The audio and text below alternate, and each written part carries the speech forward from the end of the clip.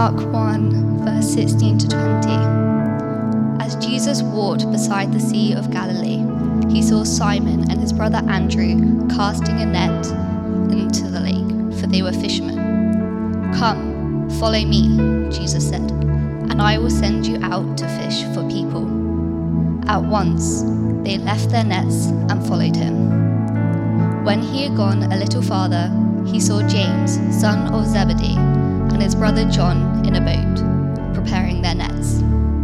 Without delay, he called them, and they left their father Zebedee in the boat with the hired men and followed him.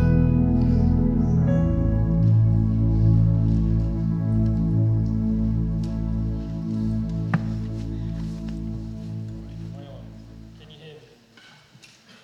No. I need thumbs up if you can hear me. Yeah. Yeah, am I on? Yeah. Oh, I'm on. Lovely. What a joy it is to be back here at SML. Some of you know me. I came here about 5 years ago, a completely cynical man who thought, I'd like to find a nice church to get married in, but I don't want any of that God business. And I just never thought that I could believe in God at all, but here I am, and that is a testament to the power of God. As he moves in this place, and this is just such an extraordinary church, I always feel so close to the Lord when I'm worshiping here, and I will always say yes when asked to come and speak with you. So thank you for having me, purely for my own sake. Let's pray.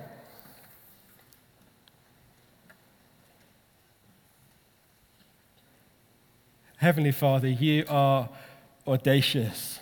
You take risks. You put your own body on the line for us. We praise you. We glorify you. Thank you. Lord, this evening, as we hear your word, will you draw close to us? Will you stand on the shore of our understanding? Will you give us the same invitation that you gave to James and John?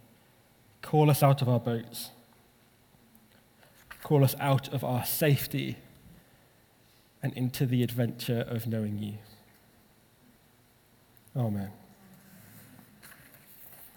In this sermon series, we are looking at different snippets of Mark's gospel where Jesus calls his disciples. And I want to talk to you tonight about being called.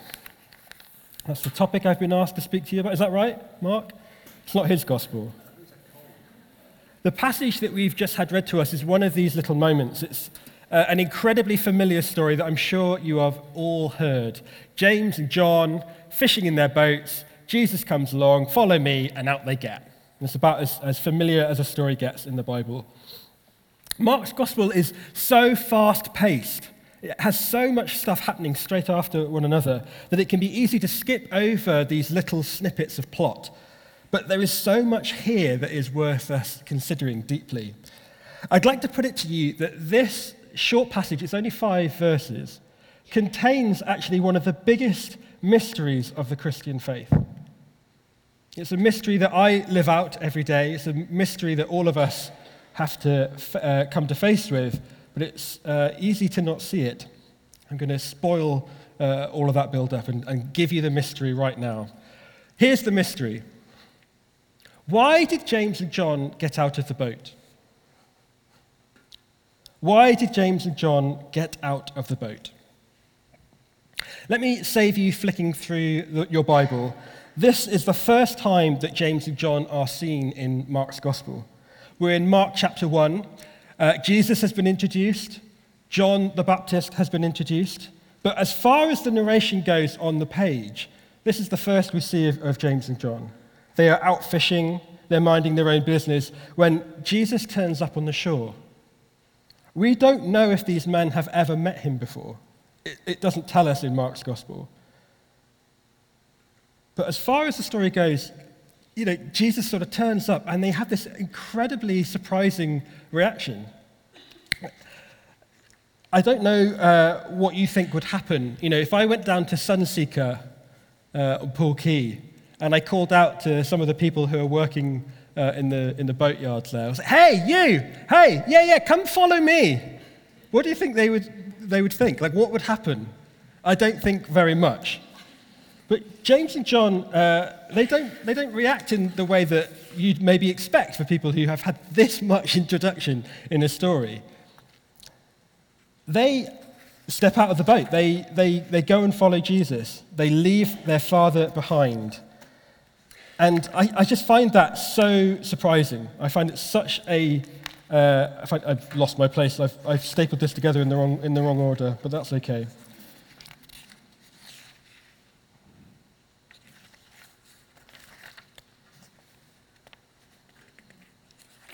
There we go. I was so enthusiastic, I got ahead of myself. This is a big decision. It says in the gospel that they're with Zebedee, who's their father.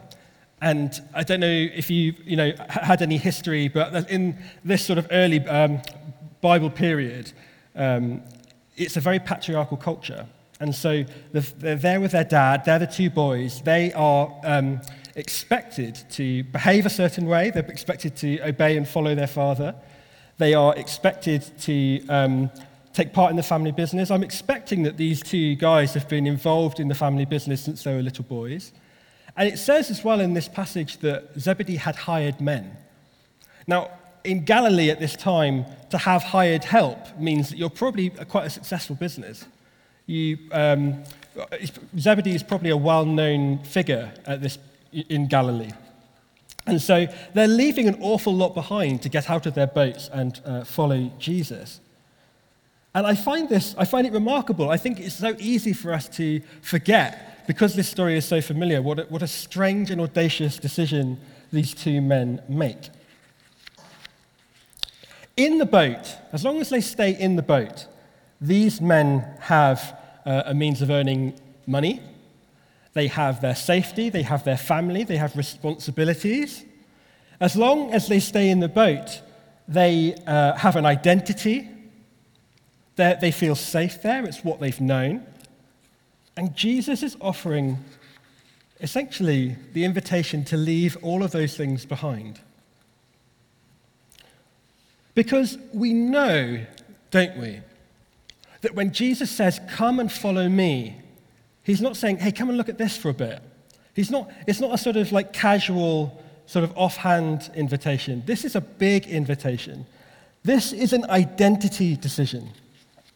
When Jesus says, "Come and follow me," he's saying, "Come and give me your whole life. Come and give me your whole identity. Come and do life my way."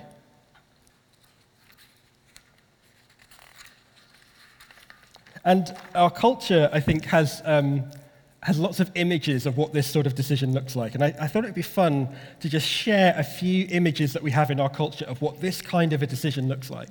So our first bit of cultural reference is Aladdin. You know, it's the big dramatic hero. You know, do you trust me? And he's wearing all of his fine clothes, and it's quite exciting and romantic. Or what about this? We've got Darth Vader. "Come with me, Luke, it's the only way." You know, this is a real moment of decision for Luke Skywalker, isn't it? It's like, are you going to join the Empire and join your own father, or are you going to leap into the unknown? Or my favorite, Bon Jovi. No, not Bon Jovi. Red pill, blue pill. The Matrix. You know, which pill are you going to take? Which reality are you going to invest your life in? It's a big decision. And then Bon Jovi, I hope, is still here. Yes! Take my hand, we'll make it, I swear. Who wouldn't say no to Bon Jovi, hey? This is what we're talking about. We're talking about all or nothing decisions. We're talking about big leaps. We're talking about ditching everything that you've known and joining someone else.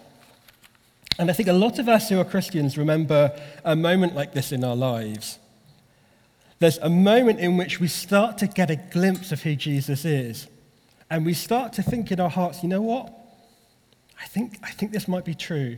Or I'm not sure if this is true, but I find it really compelling anyway. I remember the first time I came to this church, I was sat over in that aisle, and I think I was behind this column because I didn't really want to be seen.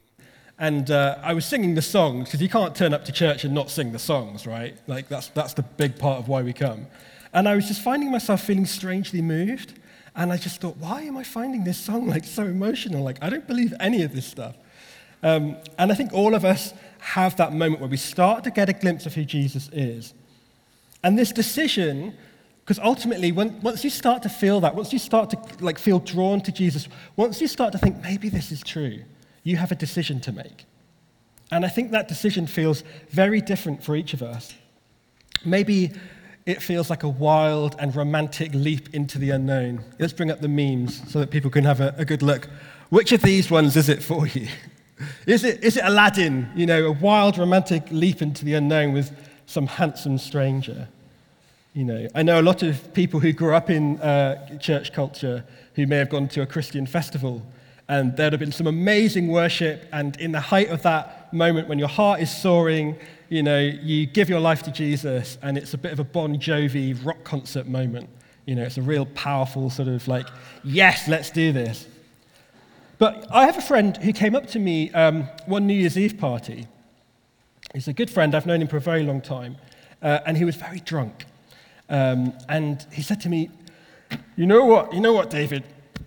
Being a Christian is really working out for you. And I was like, oh, gee, thanks. And he was like, yeah, like, I think it's a good thing. I think being a Christian is a good thing. And I think I'll be a Christian one day. And I was like, yeah, but not yet. And I just remember thinking, what? What do you, like, no, like, do it now. Because I'm the other side of that decision. But I think maybe for my friend, like, why is he struggling? Why is he struggling to make that decision? Because something in him knows. Maybe you're sat here and something in you knows that there's something here in this person called Jesus. There's something here in this message of salvation and hope. And that decision feels like a struggle. And I think maybe for my friend, it feels like a Darth Vader kind of decision. It feels like he's trapped we all know this scene in Star Wars, right? It's a good cultural reference, yeah, help me out here. He's trapped out, over oblivion, and there's an outstretched hand, and he's not sure if he wants to take it. Now, we're reversing it a little bit, because don't go with Darth Vader. Jesus is not Darth Vader. But it feels like you're trapped, and you have to grab onto this thing, and you're not sure you want to. Hope that makes the point. This decision feels different for all of us. So here's my question, to bring this right back to James and John. Here is my question. Why do we do it? Why did you do it, those of you who've made that decision? Why did James and John get out of the boat? You read Mark's gospel, and it doesn't give you a lot to go on, but there are some clues. Just before this reading, verse 15, not 16, it says that Jesus came out of the desert. He'd been baptized, went to the desert, and he came back, and he was preaching a message of repentance. It says here, the time has come. The kingdom of God has drawn near. Repent and believe the good news. I think James and John heard this message. I think that they would have seen Jesus preaching. I think there would have been some exciting rumors of who this guy was. And I think that they realized in their heart of hearts that this is what they had been waiting for their whole life. There's something about Jesus that is so compelling to us. There's something about Jesus that he gets us in a place that we didn't even know that we had sometimes. And I think that within us, we're looking for how do I live my life? How do I do the right thing? How do I look at myself in the mirror and say, yeah, I'm living a decent life? And there's something about the message of Jesus that really speaks to you. There's an inside job going on. I think Jesus has already got one over on you, really, because we were made to hear this message. And I think that James and John recognized that. I imagine that, as he was walking along the shore, they might have even been talking about him, and they might have been saying, I think maybe Jesus is this guy that we've been waiting for, the Messiah. And so when he turns up, they were already ready. They were all ready to be asked. And if you experience the call of God in your life, it might be so familiar. It might be so close to what you already believe in that it doesn't feel like It doesn't feel like the surprise that you thought it might be. And if that's you, if you're someone who is struggling to make that decision, but you know that there's something about Jesus, I'd like you to do just a little thought experiment with me. Okay, I'd like you to imagine that you're in a boat. Just mentally draw the outline of that boat around yourself. And it's a little boat, it's a little dinghy. And I'd like you to imagine that that boat represents everything that you have, or everything you've ever known. It represents your family, your relationships. It represents the strategies that you've learned to get on in life. It represents the things that you think, yeah, I'm going to file that away. That seems like a good way to live. And it represents your ordinary, your everyday. For you to have a relationship with Jesus, if Jesus is there on the shore of your understanding, for you to have a relationship with Jesus, you're going to have to get out of your boat. That's why it's difficult. There are people here, I'm sure, who are finding this difficult. The reason it's difficult is because you have to take a risk. James and John took a huge risk. I imagine that throughout the rest of their discipleship with Jesus, they would have talked about this moment in their lives. I think they would have reminisced. I think it probably would have, the Gospels were written, a little bit later after these events happened. And I think this story would have kept coming back up. Remember that time? I know Christians who love to tell me this story of when they first encountered the Lord. Remember that time that we did that crazy thing? Because soon after this, they were homeless. There would have been lots of times in which food wouldn't have been very easy to come by. Jesus sends out the disciples 2 by 2 with nothing to defend themselves, nothing, no money, and they have to live off what people give them. I think the discipleship journey from this point onwards was very difficult. They took a risk. And I think my only encouragement for you, if you think, actually, I don't want to get out of my boat, is to say, the risk is worth it. The risk is worth it. And everything I have ever given up because I've followed Jesus has, in the long run, turned out to be trash. And has, in the long run, turned out to be not as costly as I thought it would be. So that's what I think this James and John story offers us, this first moment of being called. Now, I'm not going to finish there because there are many people here in this room who have already done that big jumping out of the boat moment in their life. And maybe it was recently, maybe it was a long time ago. And I want to talk to you about that expectation that it might set for us. When we first come to faith in Jesus, it gives us this rush of excitement. It's a big, daring decision. It's a big change. But not all of our life of discipleship is going to look like that. I was talking to my spiritual director about that sort of idea this week, and she said to me, she talked to me about Mother Teresa. Mother Teresa, someone we've all heard of, a great icon of the faith, really. And she was telling me this story, and I'm sure it's true, where Mother Teresa had a really visceral encounter with Jesus quite early on in her life, a really sort of like palpable, physical sort of meeting with Jesus that inspired her to commit her life to holy orders and to do the work that she did helping the poor. But actually, it turned out a lot later that Mother Teresa really struggled with doubt her whole life. There were many times in her life when she felt so far from God that she said, I can barely see him. And actually, it seems like she never really had that same kind of encounter with Jesus ever again. And so what makes Mother Teresa a saint in my eyes is that she kept going with that faith. She didn't have like constant, like amazing breakthrough moments. She kept going with her faith because there was something about Jesus that drew her through the silence and the darkness and the stillness of ordinary life.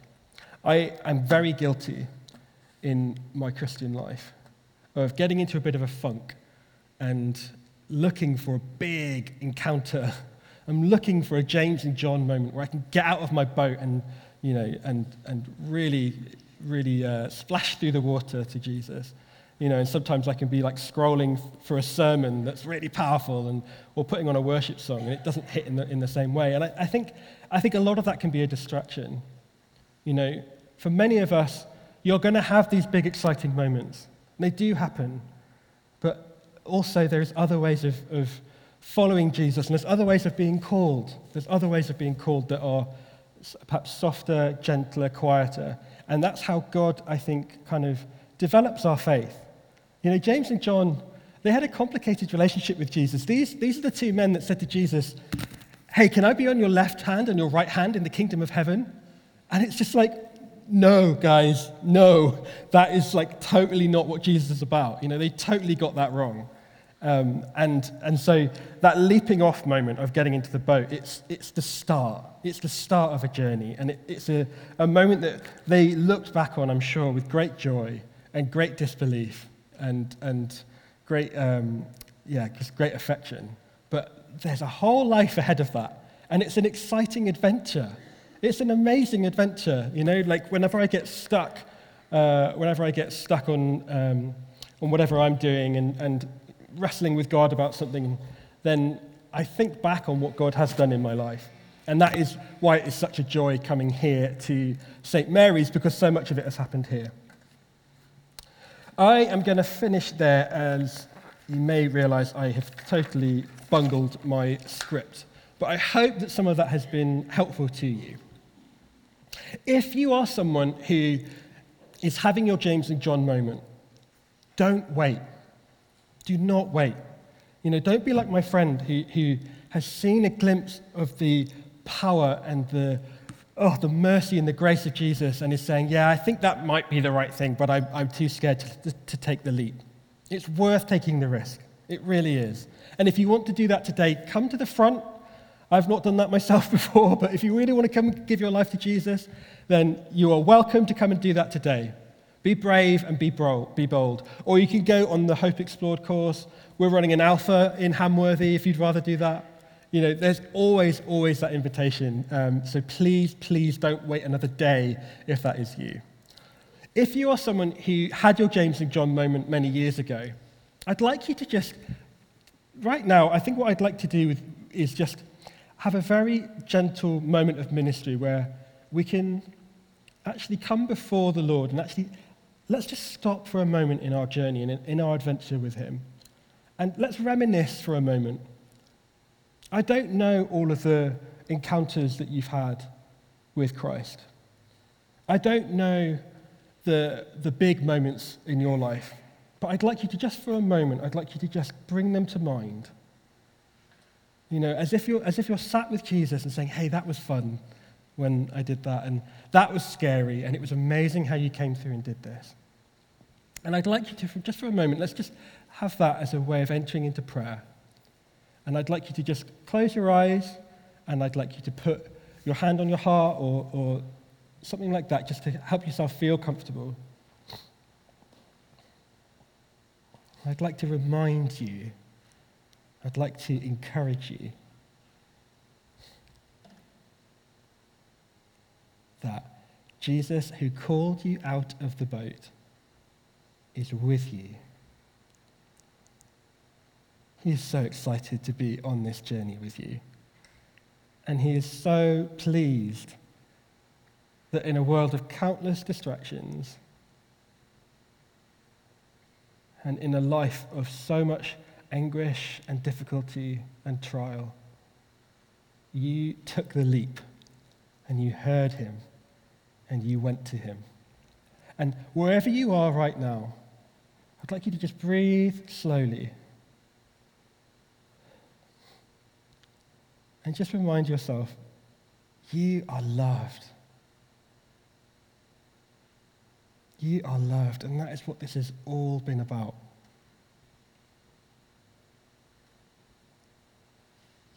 That's what all of this has been about. It's about journeying you deeper and deeper towards a God who made you and who knows you and who has called you by name. Amen.